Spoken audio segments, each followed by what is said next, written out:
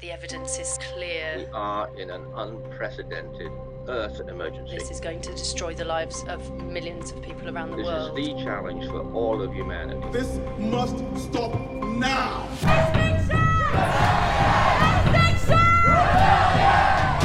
Civil disobedience. Non-violence. This is a moment of choice. Decolonize, decarbonize. We're going to rebel. Scientific realism has to win. Extinction Rebellion. Extinction Rebellion. Extinction Rebellion.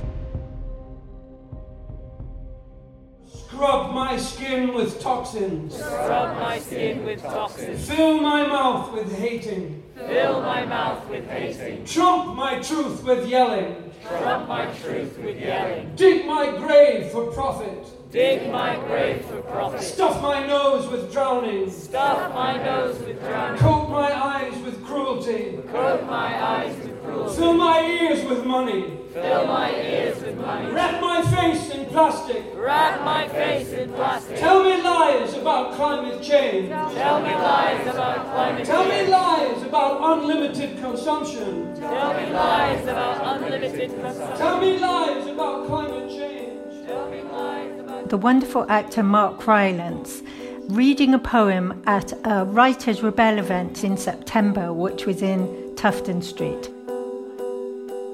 For me, it's a really special poem because I first heard it in our very first Writers' Rebel event, which was actually in Trafalgar Square, being read by A.L. Kennedy. So although Writers' Rebel has only been around for a year, it is already building its own history. I'm Jessica Townsend, and today I'm joined by novelist James Miller, who, like me, is a co-founder of Writers' Rebel, and his most recent book is Un-American Activities. Hi, James. Hello, Jessica. This is the Extinction Rebellion podcast, but it's also a Writers' Rebel takeover today. Some of the audience won't know what Writers' Rebel is, so would you mind explaining that? So Writers' Rebel was formed, I suppose, in kind of August, September, just last year. And it was basically a group of us writers who were frustrated at what we saw as the failure of writers to really meaningfully engage with the climate crisis. And we wanted to find a way to sort of mobilise the platforms certain writers have to sound the alarm about the crisis, and also to do sort of something more as well, in the sense that we need more than words, we needed deeds too. So we were trying to find a way in which we could engage writers in activism too. And why were we at Tufton Street? Well, it's a good question. Now, I mean, if you have a kind of an astute political nose, you will know all about Tufton Street. But it's an area that I think has kind of lain somewhat in the shadows, and probably the majority of people don't know anything about it. But essentially it's the home of a number of secretive think tanks, and I put the word think in inverted commas because think tanks usually are places where very intelligent people try and find out alternative solutions to big problems. But the think tanks in Tufton Street, well, no one quite knows exactly who funds them, but many of them are very much engaged in, I suppose you would say, kind of lobbying for corporate and big oil and fossil fuel interests, lobbying the government on behalf of those kind of organisations and seeking to kind of shape and influence policy in ways that subvert the actual democratic and parliamentary process and that largely evade scrutiny. And in a sense, we were there to bring some scrutiny and some publicity to them. The thrilling challenge of this event was that not only were we organising for a big group of writers to come right into the heart of where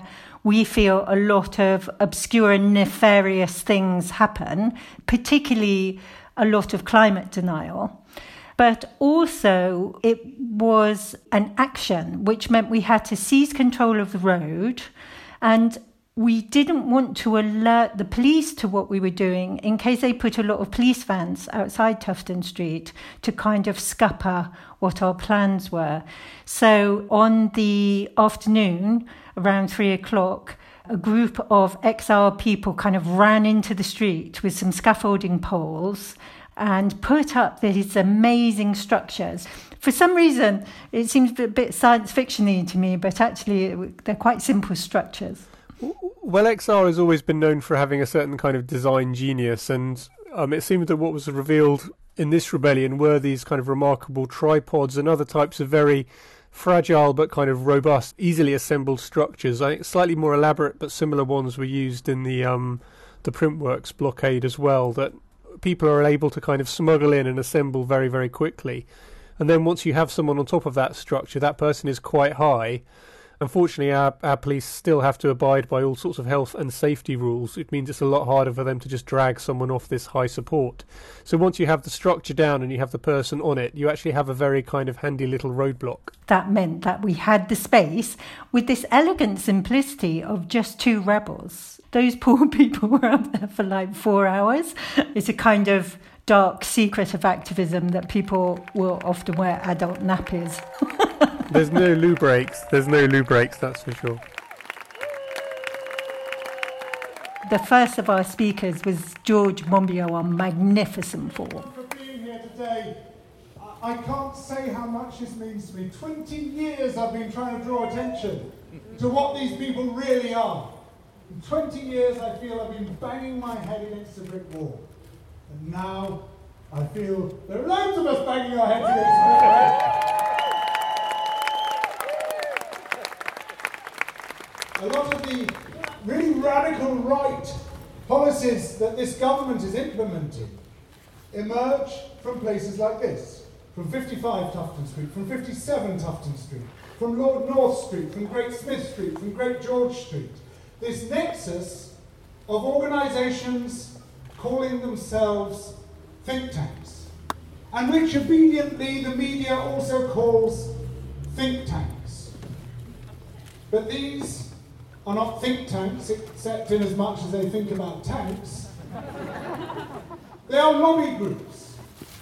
They are no different to lobby groups like Bell Pottinger or Burson Marsteller, who represent devious, destructive corporate and oligarchic interests, except for this. They do not reveal who funds them. This is a fundamental difference between them and people who come forward and say, we're representing the tobacco industry, we're representing the oil industry, we're representing the mining industry, and on their behalf, because they've paid us to do so, we're going to put their case across.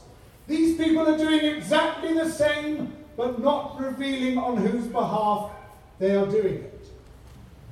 It is a fundamental principle of democracy that we should know who is speaking. And one is speaking here.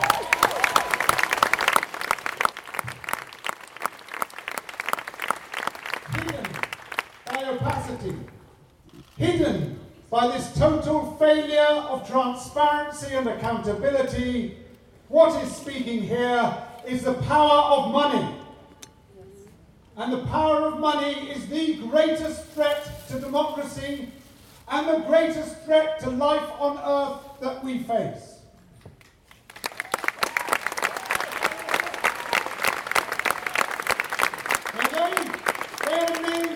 Of money, a euphemism for the power of money. They call it the market. And they talk about the market as if it's a law of nature, as if it's just something in the air, something in the water, something indefinable which governs the way that we act. But what they call the market, this thing they say should effectively supplant democracy, this thing through which decisions should be made, is a forum within which wealth speaks, where there is $1, one vote, and those with the dollars are those who get to make the decisions. And the very purpose of the existence of these organizations is to translate the demands of extreme wealth into justifications that people will accept. It is to reframe, it is to refine, it is to hone the arguments until we end up believing the very opposite of where our interests lie. Until we end up believing that what is good for billionaires is good for everyone.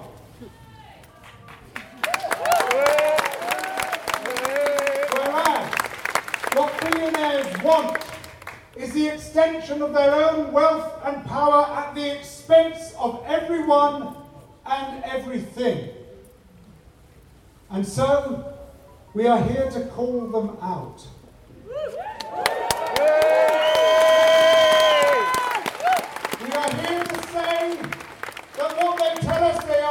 not what they are. We are here to say what they are.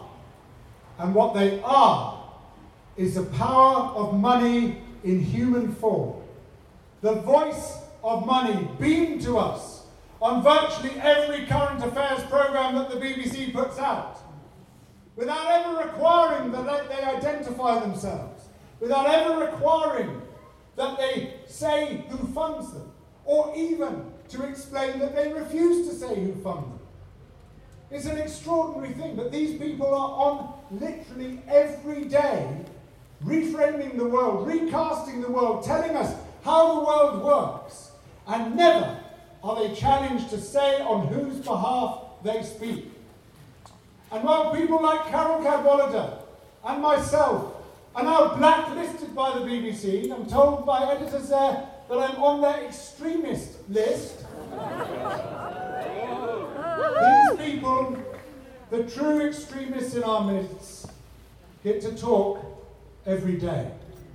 The first of these organisations to be established was the Institute of Economic Affairs, that way, set up by an industrial chicken farmer and a demobbed major.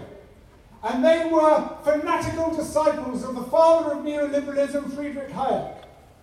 And Hayek said, don't go into politics, set up an infrastructure of persuasion, which will then bear upon politics, which will then bear upon public imaginations, and change the way the world works.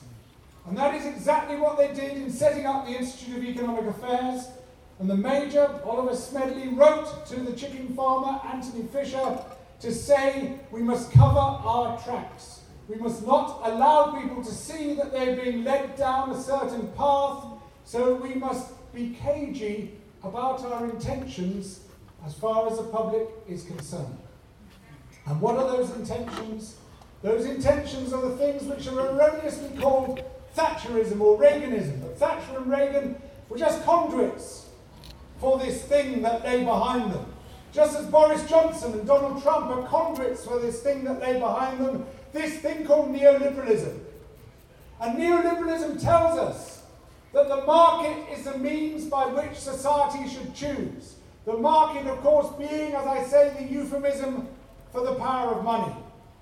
It tells us that public protections should be ripped down. It tells us that public welfare should be ripped down. It tells us that trade unions should be ripped down. It tells us that political organising should be ripped down because this market, this power of money, will sort everything else, sort everything out by means of its invisible hands. Well, this is the invisible money behind the invisible hand. And by standing here, we ensure it is no longer invisible.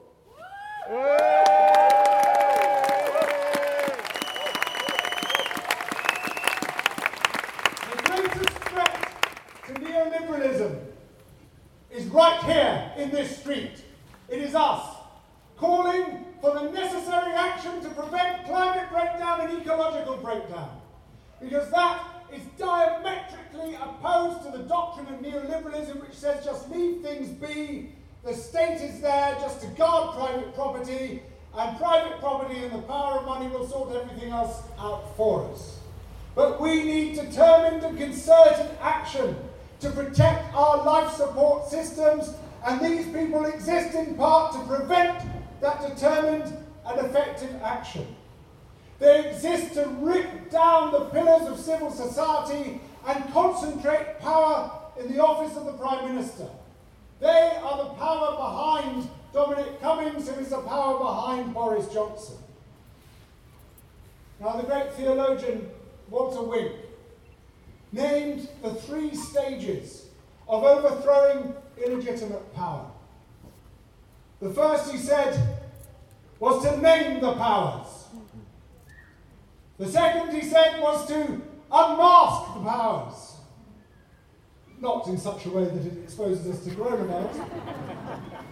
And the third, he said, was to engage the powers. I would add a fourth, to overthrow the powers.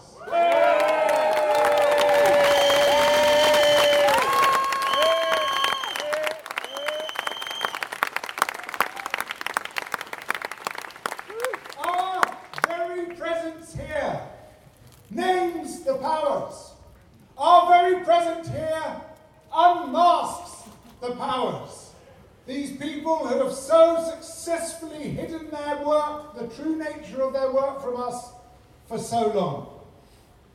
What remains for us to do are steps 3 and 4. Engage the powers, overthrow the powers. Thank you.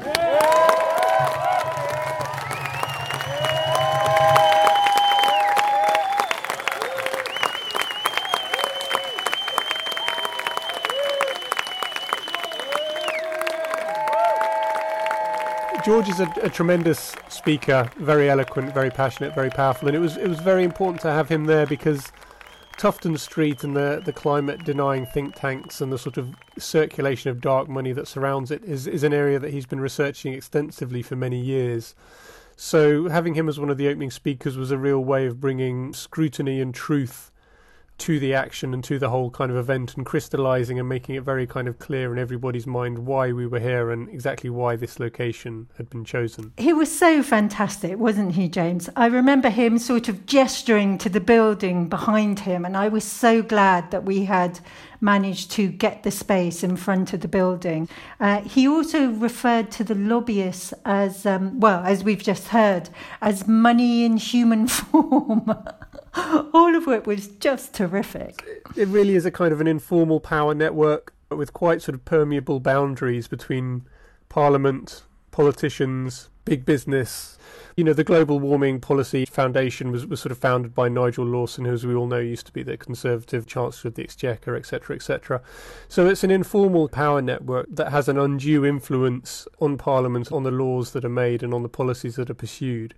And there are individuals who sort of move from one of these spheres to another and allow, I guess, the promotion of certain interests and certain voices to be heard over and above others. And in this way, Tufton Street, I suppose, kind of compromises and challenges our democracy because decisions are made on behalf of these lobbying groups and there's no kind of clarity or transparency about it. And I think that where XR comes into it is that those people who are operating in such secrecy are the agents of climate denial within our system. So when I first joined XR, I felt like many people that that our main obstacles were psychological, and that if we could get over our sort of grieving and kind of trauma about what was going on with the planet, that people would act.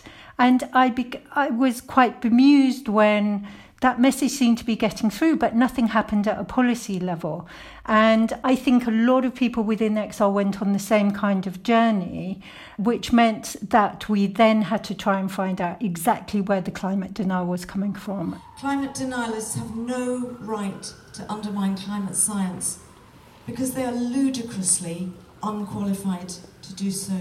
They speak without the necessary expertise, so much so that I want to give you a little flavour of climate denialists and their academic backgrounds. We're now listening to the voice of Jay Griffiths. At the Global Warming Policy Foundation, we have its founders, Nigel Lawson, whose academic expertise is politics, philosophy and economics, not climate science. We have Benny Peiser, who is a sports anthropologist. Other denialists include James Dellingpole, whose climate science qualifications are simply a degree in English language and literature. Richard A. North is a specialist in public sector food poisoning surveillance. Christopher Booker, a history degree at Lord Monckton, classics with a diploma in media studies. Andrew Montford, chemistry and then chartered accountancy. Jay Griffiths is a wonderful writer. She's particularly well known for the book Wild, but she's quite a champion of XR. She was arrested in the first rebellion, and we've published on our blog her defence statement from that trial.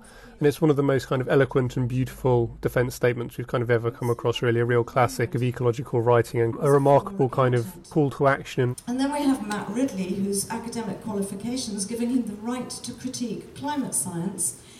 His academic qualifications is this: he has a doctorate in sexual selection in pheasants.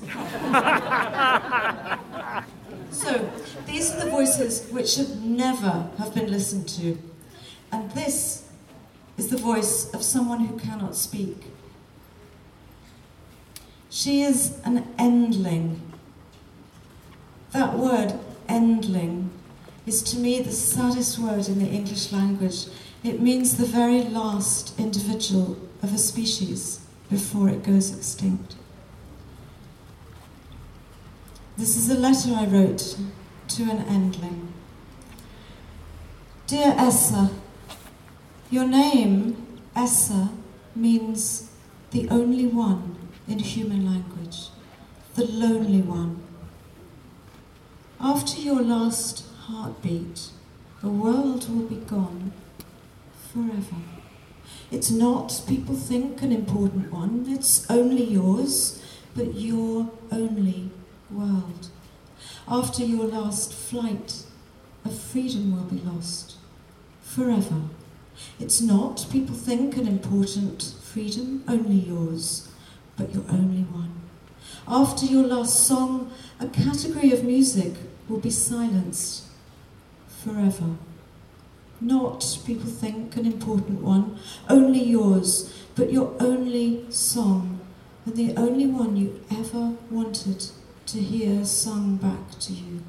For while you live, you can sing your female laughing thrush call all you like, and no male will ever answer you, and you will never know why. You're a nervous bird. In the photograph I have of you, you look frightened. Your eyes are an orange circle with a black centre, and you don't like being in the eye line of your keepers. You are easily stressed and would rather be hidden in deep foliage, tucked in a thicket of forests. You have never wanted to call attention to yourself except for a mate, but now you have the cachet of true tragedy. Your kind, the rufous-fronted laughing thrush, subspecies slamotensis, is named as the world's next most likely known extinction. You, exactly you, Essa, one single individual bird at the last. Your death will mark its extinction. You, Essa, the lonely one, as the last individual of your kind, are an endling. This is what extinction sounds like. The silencing of song that should have been forever yours. Forever yours, Jane.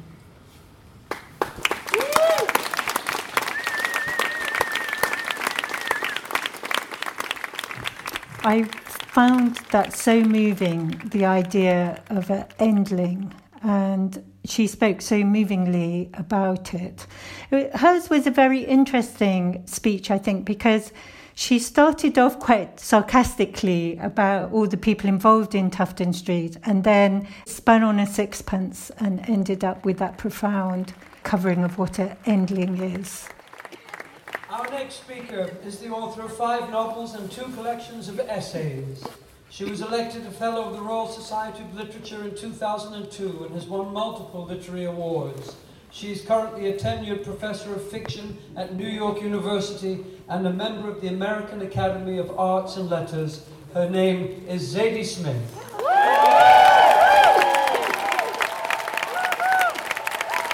We were incredibly lucky that one of our speakers was Zadie Smith, a very famous and much beloved writer, but also quite a publicity-shy writer. And so to realise just how kind of passionate and concerned she was about this event, that she was willing to be there in the street under the police helicopters speaking about this issue. Words of incredible kind of profundity and truth really helped make the event. When I first was asked to do this, I thought I was going to read from an essay I wrote 6 years ago about the climate. An essay I've come to think of as pretty naive. It was about climate emotion and climate grief. Irrespective of political position, I wanted to know, for example, what the policemen behind me, even if the subject is incredibly boring to them in the abstract, how they felt, I don't know, about a hedgehog, the idea of never seeing a hedgehog anymore, or never seeing those insects that used to wipe off your windscreens when you drove through the summer, those kind of things. Climate grief, climate emotion, or what children beyond or before politics think about never seeing those Dickensian snowy days they're always reading about in school. I wondered about that. And I thought of those as sincere emotions, and I thought even the opposite emotions, denial and anger, were sincere in their own way, product of a genuine fear, naive. So I want to read you just 2 paragraphs of that old essay and then speak to you for a little. This is from the essay. Although many harsh words are said about the childlike response of the public to the coming emergency, the response doesn't seem to me very surprising. It's hard to keep apocalypse consistently in mind, especially if you want to get out of bed in the morning. What's missing from the account is how much of our reaction is emotional. If it weren't, the whole landscape of debate would be different. We can easily imagine, for example, a world in which the deniers were not deniers at all, but simple, ruthless pragmatists, the kind of people who say, I understand very well what's coming, but I'm not concerned with my grandchildren. I'm concerned with myself, my shareholders, and the Chinese competition.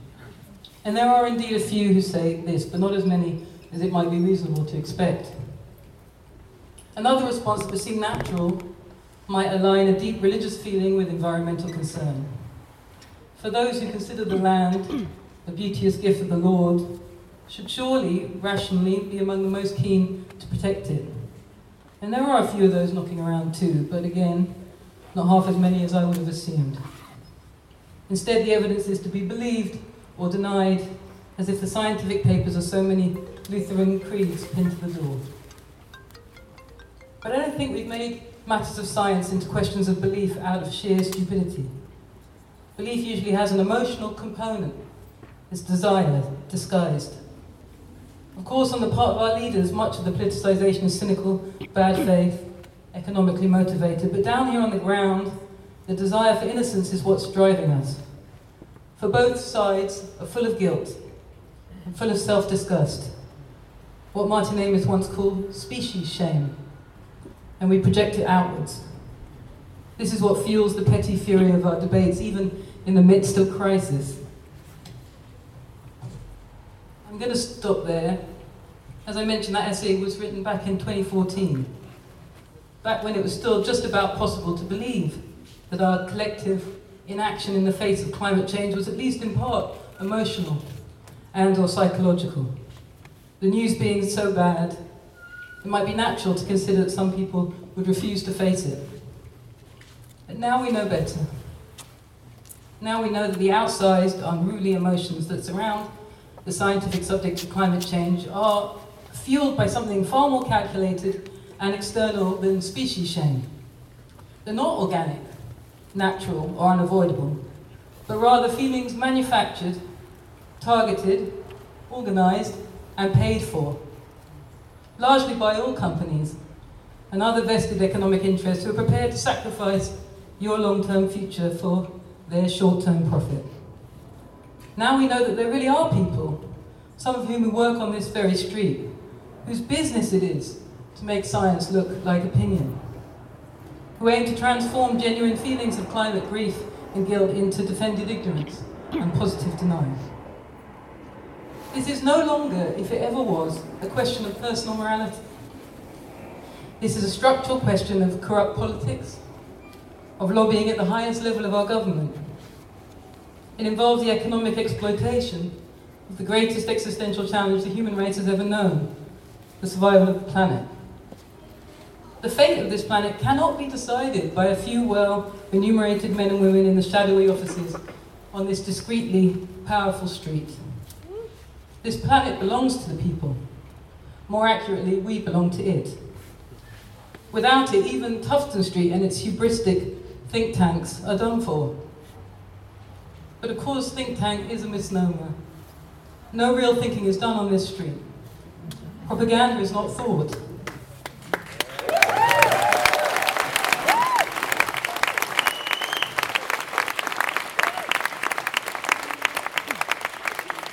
The people doing this non-thinking are well educated. I know, I went to college with some of them. And they know very well the difference. there's a lot more money in propaganda. They are not ashamed of themselves yet.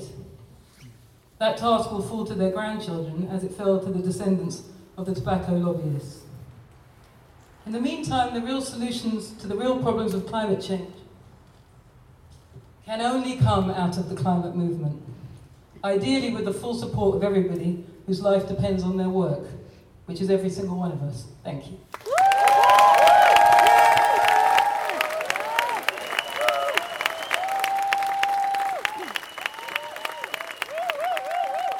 There were many things that really struck me about Zadie's performance.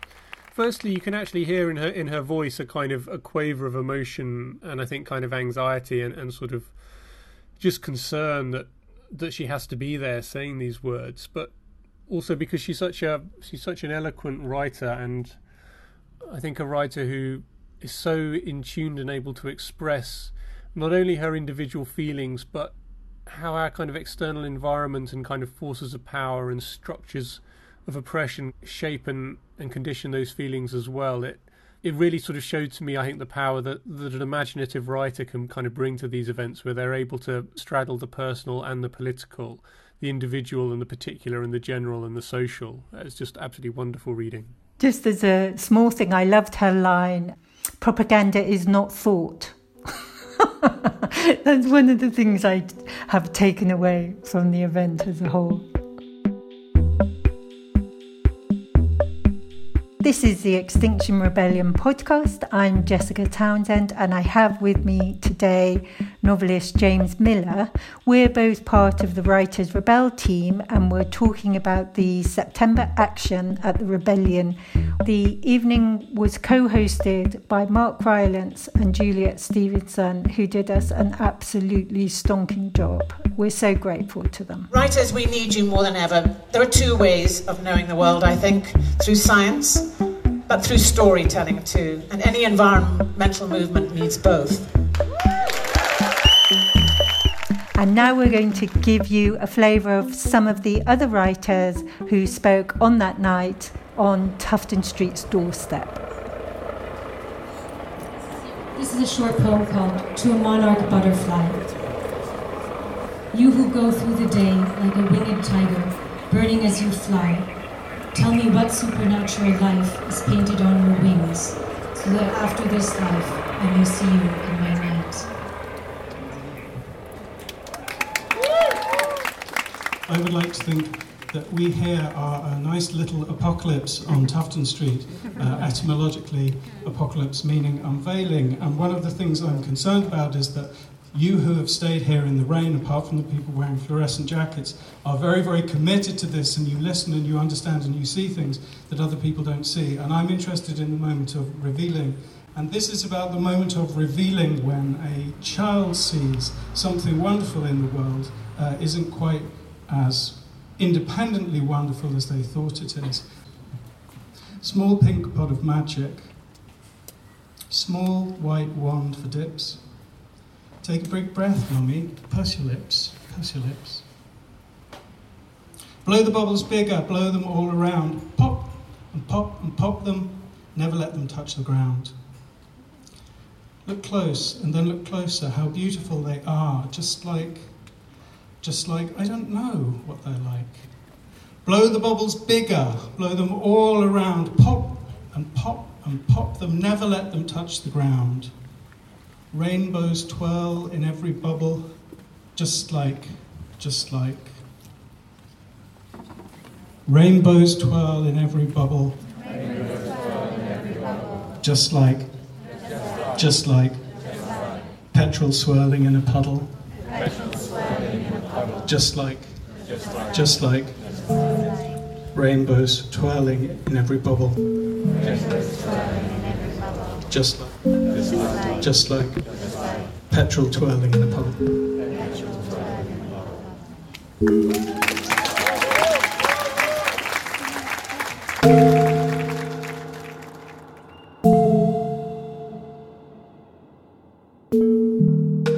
There's a thing, if you work by the river every day, that you can see when the tide doesn't know whether it's coming in or going out. Have you seen that?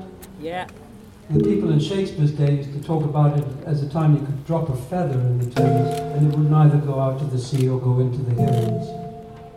I'm sure you feel like I do every day. What kind of story should I involve myself in? What plays, what films are appropriate for this time? What job is appropriate for this time?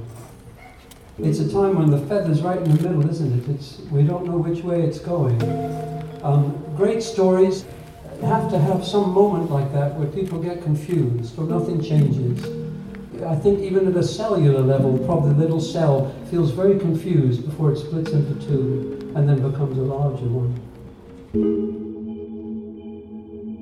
Why didn't we save ourselves when we had the chance? You know, that question quite literally haunts me. It is the most important question of our time. Why is it that we seem to be content to be the species that spends all its time monitoring its own extinction rather than taking the steps necessary to avoid it? Now, many reasons have been suggested. The power and vested interests of the fossil fuel companies, who are increasingly not simply lobbying government, but being given senior roles within it. Or is it that people are just too busy trying to get by, trying to cope with the latest obscenity from a government intent on making the poorest and most vulnerable pay the highest price for an economic crisis not of their making? Or is it that we are bombarded by thousands of advertisements telling us to go out and do more consuming, to spend money we don't have on things we don't need to make impressions that don't last? But more than any of these, I think what stops us from acting is the fact that we rarely have the courage to emotionally connect with the reality of what we're doing to this one beautiful and precious earth. Because when we have the courage to really feel the reality of what we're doing, such feelings of powerlessness that can arise can be difficult to escape. And that's why we need your help. We need you to paint the positive pictures of how the world could be, to tell us the vivid and compelling stories that show us that when people come together and act, there is always hope. We need you to remind us that human beings are endlessly caring and creative and innovative. And if we choose to, we can set our minds to anything. We despair when we have no stories to describe the present and shape the future. Because political failure is at heart a failure of imagination. But with your help, with the help of the writers and the painters and the poets, we can rekindle our imaginations, and we can and we will rediscover the power to act.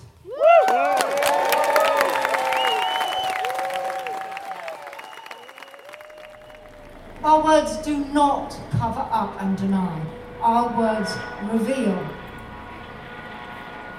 We do not write to break up the people.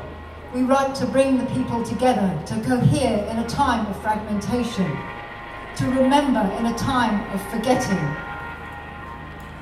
And no matter how strong the fiction the dominant empire might have at its command, we have the mountains and the rivers. We have all the hiding places, and we have the greatest tool that human beings have always fostered, which is imagination.